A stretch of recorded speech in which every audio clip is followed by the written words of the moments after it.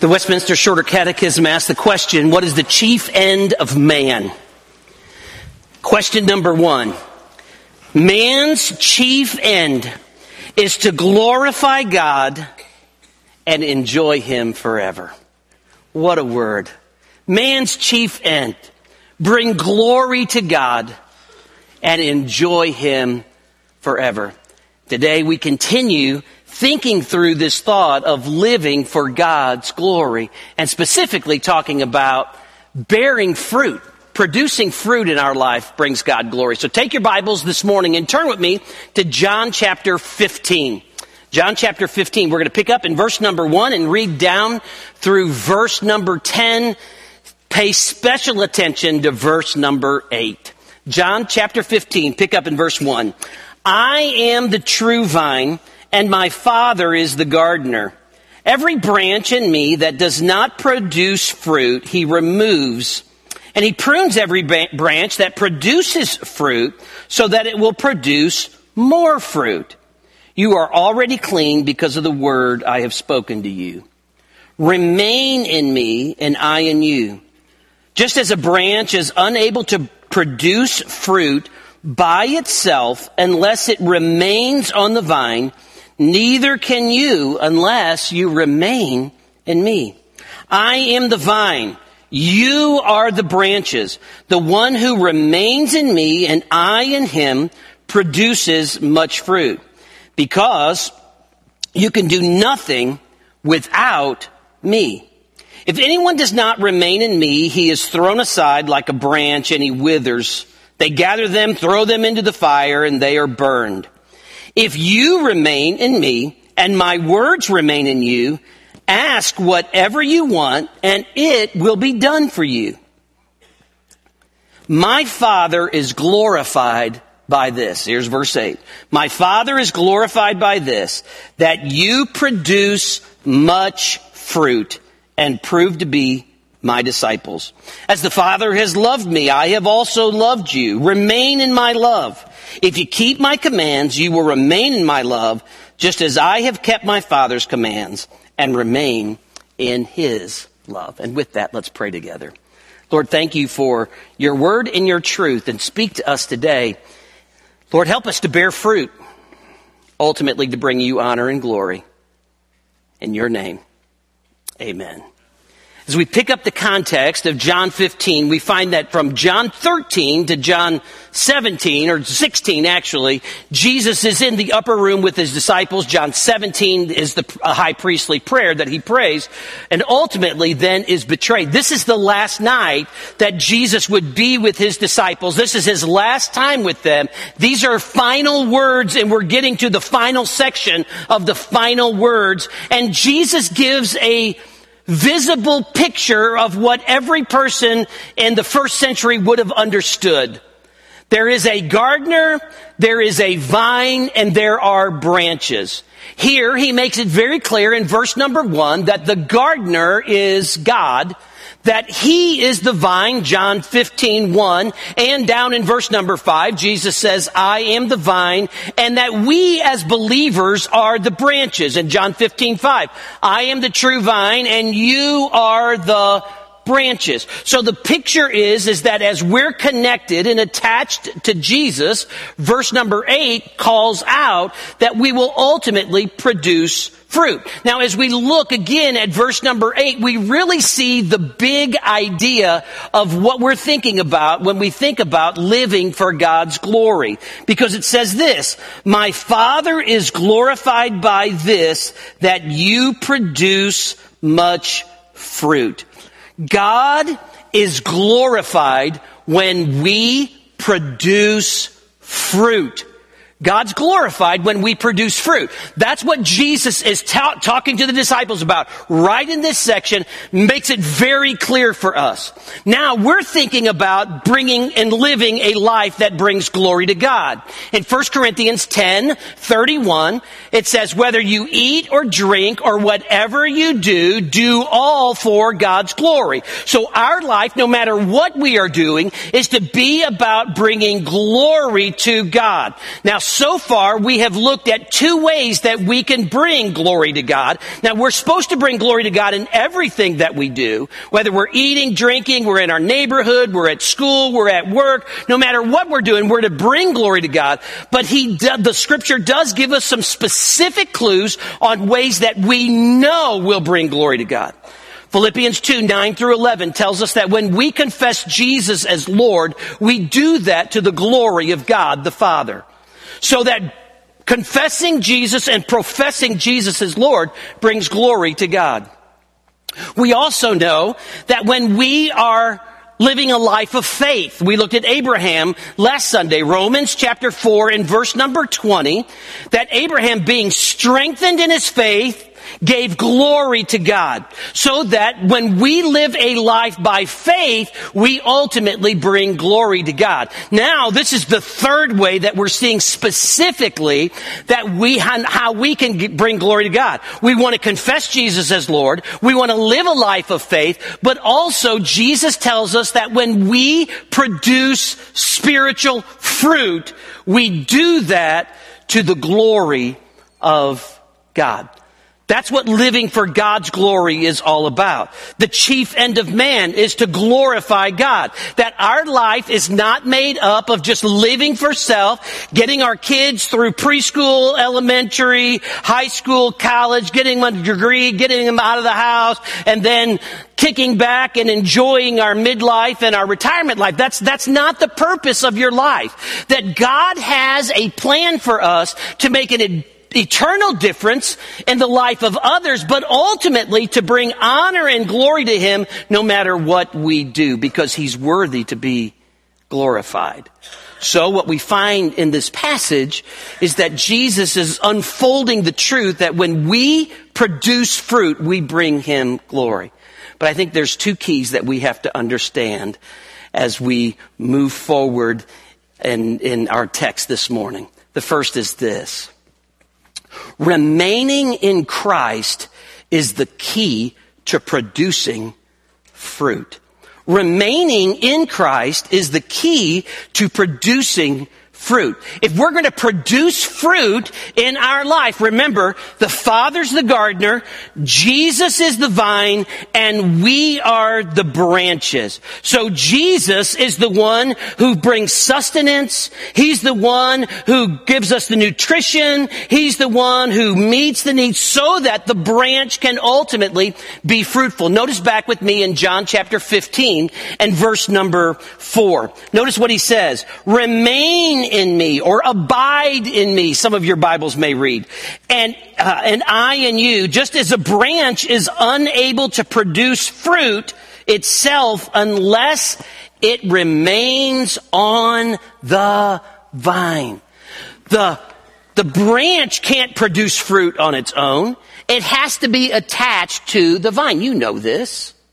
Jesus is not speaking in some great theological double talk that we don't understand. We know what this means. We know that if we're going to bear fruit, that we have to stay close to Jesus. We have to abide in Him. Years ago when we lived in Mississippi, I had a tree branch that was hanging over the fence, but it was hindering me when I was trying to cut the grass.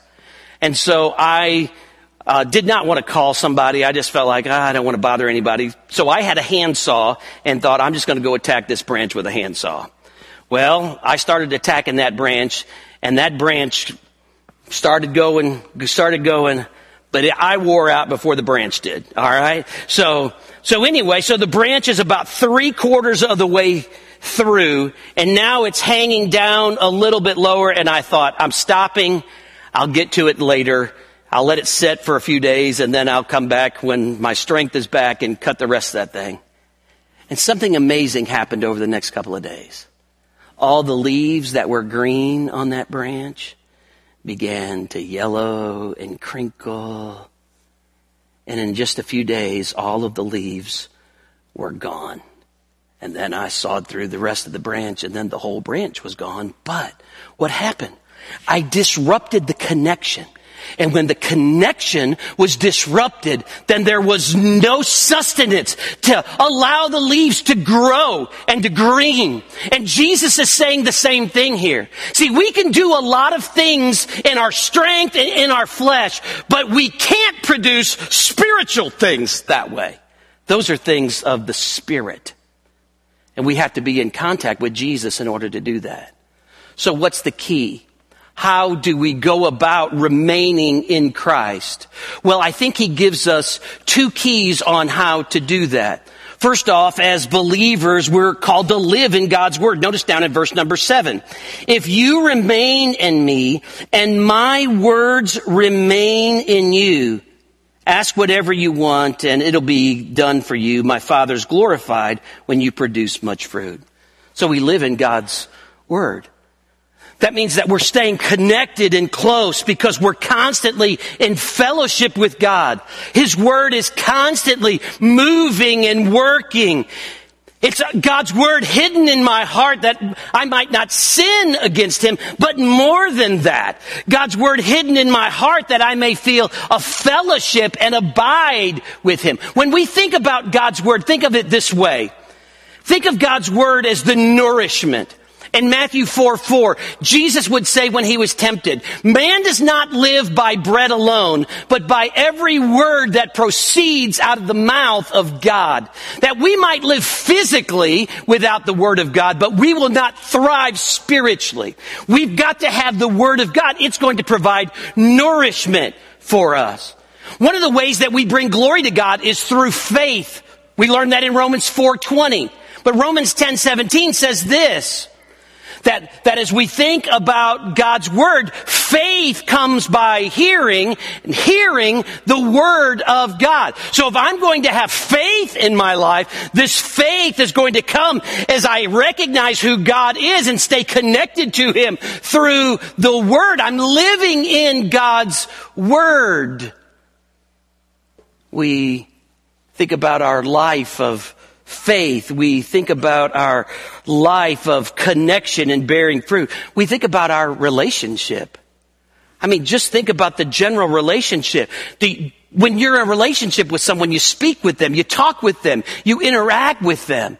And Jesus is saying, my words need to remain in you, to abide in you. They need to be stuck close into your heart so that you can produce spiritual fruit. I mean, he makes it very clear in verse number 7. You remain in me and my words remain in you.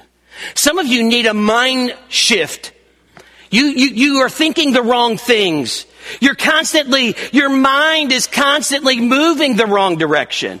And in Romans 12:2, it tells us, do not be conformed to this world, but be transformed by the renewing of your mind. How do we renew our mind? We renew our mind in Scripture. Scripture is essential for our spiritual life, our spiritual growth, for our spiritual production of fruit. Now, I would dare to say that many of you have multiple English Bibles. That if you went into your home today, lots of you have lots of versions. So I preach out of the CSB. For years, I preached out of the New King James. You know, my first Bibles when I was a child, I still have one or two. One was a King James Schofield Bible. Did you have one of them? All right. Many of us grew up years ago in the 60s and the 70s and had that. So we look and we have all of these English translations. The problem that we often encounter is not necessarily what translation you're using, but are you reading what you got? Do you realize the cost of having an English Bible? Did you know that our English Bible is less than 500 years old? There's a man named William Tyndale who was born probably mid-1490s. He was a very scholarly student as a young middle school age. He was sent to Oxford, spent 10 years there, later went to Cambridge, but he had one passion in his life. Translate the Bible into English, from the Greek to English. He was a master of languages. He was fluent in 8 different languages. And as he's fluent in 8 different languages, and he is now working to translate the Bible, what we find is in 1523, 500 years ago, he goes to Bishop Turnstall, who is the Bishop of London, because he wants to translate the Bible, and the bishop tells him, no, you can't do that. Matter of fact, you can't only not do that, but it is absolutely illegal if you do that. So this is what that man does. 1524, 500 years ago, he makes a decision. He is not going to marry. He makes a decision. He is going underground. He goes to Germany. And for the next years, he begins to translate from Greek into English the Bible. 1524, 500 years ago, right now, he's beginning on this Greek translation into the English. Why? Because he wanted the Bible in the hands of the English-speaking people of England. He wanted the Bible in their hands. Their Mass was in Latin. They didn't understand it. They couldn't read it. He wanted the English Bible in their hands. He wanted the boy who was riding the plow to be able to read God's Word. 1526, he begins to print the English New Testament. He hides it in cotton bales and sends it to England. Bishop Turnstall finds about it. He tries to buy every one of them and burn them. What he doesn't know is he buys them. He's supporting Tyndale to get the printing presses going, and more Bibles are printed. And more Bibles. And the people are hungry. They are so hungry for a Bible in the English language that they could read. Ultimately, after about a dozen years on the run, hiding, having his printing press stormed and him running out with just the manuscripts that he has, he's caught. He's thrown into prison for 17, 18 months, and ultimately, they strangle him with a steel cable and then burn him at the stake. 1536. His last prayer in 1536. This is the guy that translated the Greek Bible into English. Oh Lord, open the eyes of the King of England. Henry VIII, Pope Leo X was ruling over the Catholic Church. Bishop Turnstall was over London at that time. Matter of fact, I heard somewhere that they put gunpowder around the bottom of the stake where he was burned at so he would be blown into bits. Can I tell you, your English Bible, it cost a lot. And there were others along the way, printers who risked their life. So I would tell you today, don't take this for granted. Remain in the Word. But not only are we called to live in God's Word, but we're also called to live in God's love. Notice down in verse number 9. In John chapter 15 and verse number 9, it says, as the Father has loved me, I also have loved you. Remain in my love. If you keep my commands, you will remain in my love. Live in God's love. How do we do that? Well, to know Him is to love Him. I mean, if you really want to know Him, not just know about Him, just not know some Bible stories, but to know Him. To know Him is to love Him. And listen, to love Him is to trust Him. And that's why He says here, remain in my love and be obedient to my commands. Jesus has just said in John 14:15, just one chapter earlier, if you love me, keep my commands. There is this sense in which we walk in humility and reverence and awe and relationship and obedience. We live in God's Word. Remaining in Christ is the key to producing fruit. But there's a second truth in here that I want to drive home to you today. Producing fruit is the key to glorifying God. Producing fruit is the key to glorifying God. That's what verse number 8 is all about. Verse number 8, where it tells us, my Father is glorified by this, that you produce much fruit. God wants us to bear fruit, but not just bear fruit. Lord, I'll give you an apple or an orange. No, I want you to produce much. I want you to make a difference. And listen, fruit's just not for us. The fruit is for the benefit of others. So quickly, I want us to walk through some of the pictures of fruit in Scripture as we see what does God want to produce in our life? What does God want to do? How does God want to work in us so that He can work through us so that we can glorify Him and bless others? So first off, as we think about fruit, as believers, we're called to bear fruit. The type of fruit that we should bear first is Christ-like character. Christ-like character. Galatians chapter 5, verse number 22 and 23. Most of you probably know these verses. It says this, but the fruit of the Spirit is love and joy and peace and patience and kindness and goodness and faithfulness and gentleness and self-control. The law is not against such things. That God wants to work in you and through you so that you will be a person who is more like Jesus, conformed to the image of Christ, bearing the characters and characteristics of Christ in your life, so that love and joy and peace all come to be. The second fruit is the fruit of praise. Hebrews chapter 13 and verse number 15 says this, therefore, through Him, let us continually offer up to God a sacrifice of praise, that is the fruit of lips that confess His name. Praise. But there is a praise and a proclamation that we declare that Jesus is Lord and we confess His name. God wants you to have the fruit of confessing and professing and praising. And even when things don't go your way, even when work life is hard and family life is hard and financial life is hard, it's choosing to say, I am connected to Jesus in this. He is the Lord of my life. And now through His strength and His vitality empowering me, I can be a person of praise no matter what. Third, the fruit of good works. Colossians chapter 1 and verse number 10.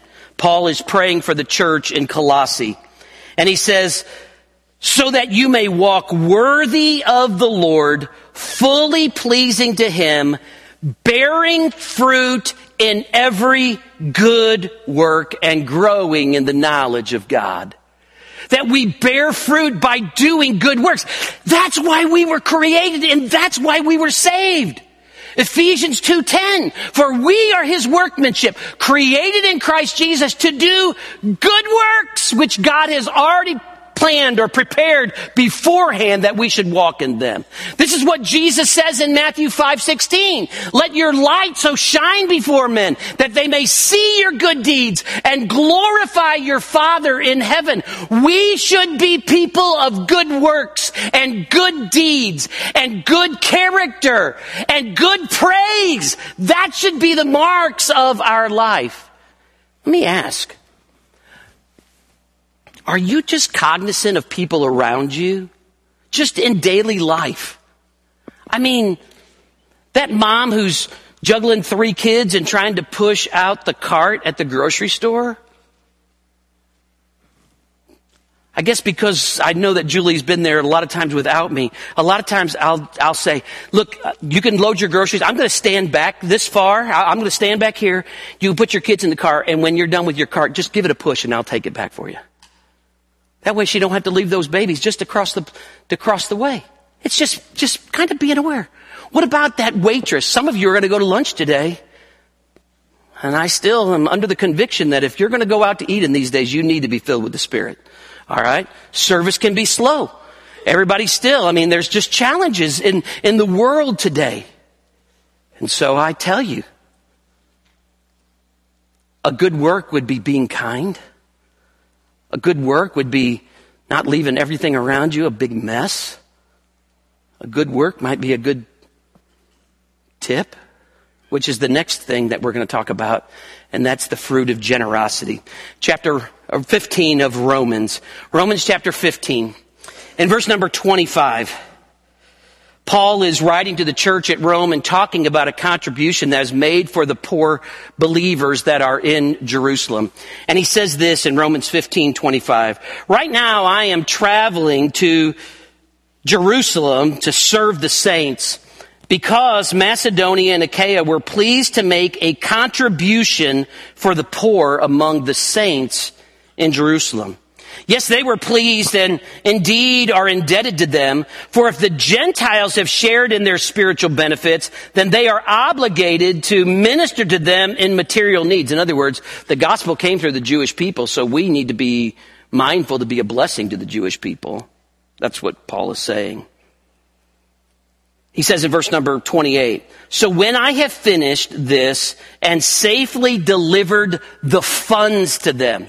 Now, if you have a CSB, it says funds, but down in the margin, it says fruit. I have delivered the fruit to them. And that's the real Greek word. They translated this to make it easy for us to understand. He's talking about money. He's not talking about, he's got a bushel basket full of apples and oranges here.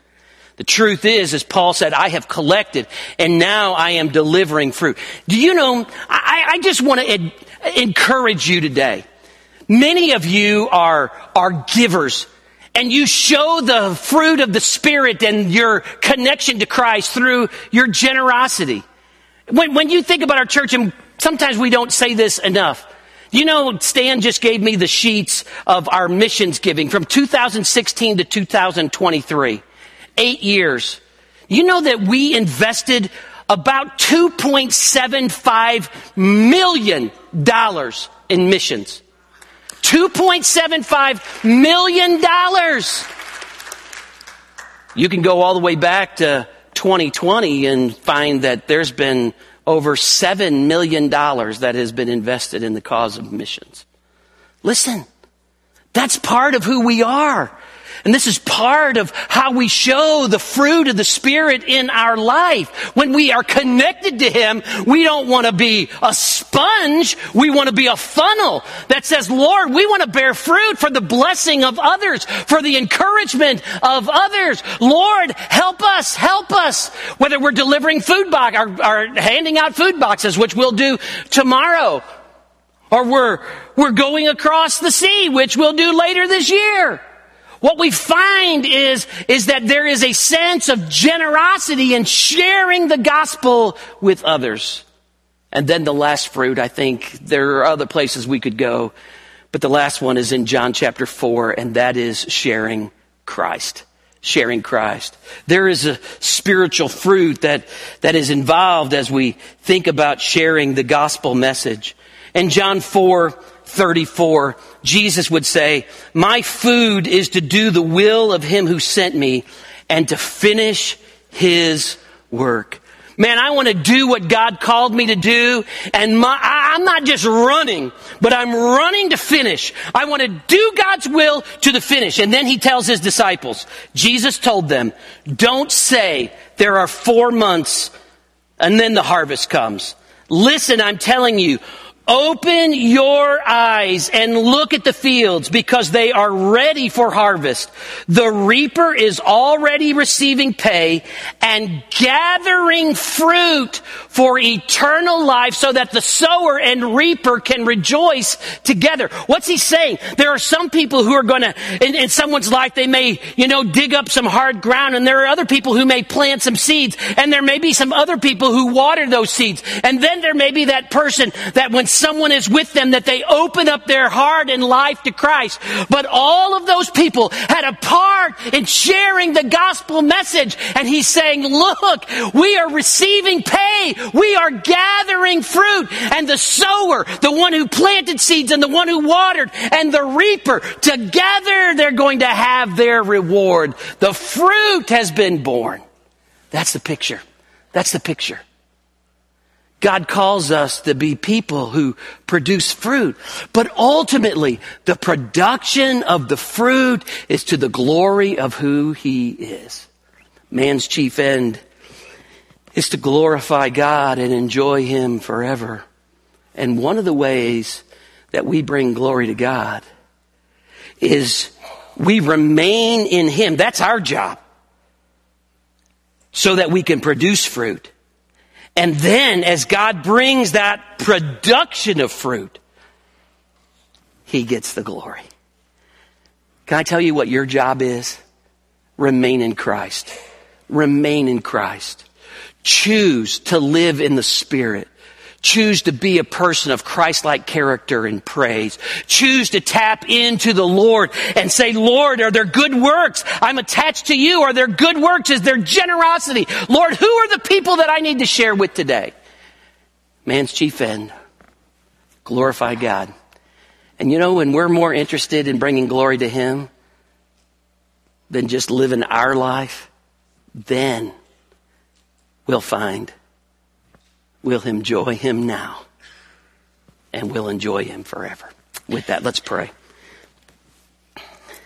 Lord, thank you for your word. Thank you for the truth in it. Father, may we be people who bear fruit to the glory of God. And Lord, we understand that our main position here, the place we're to be, is just remain, abide in you.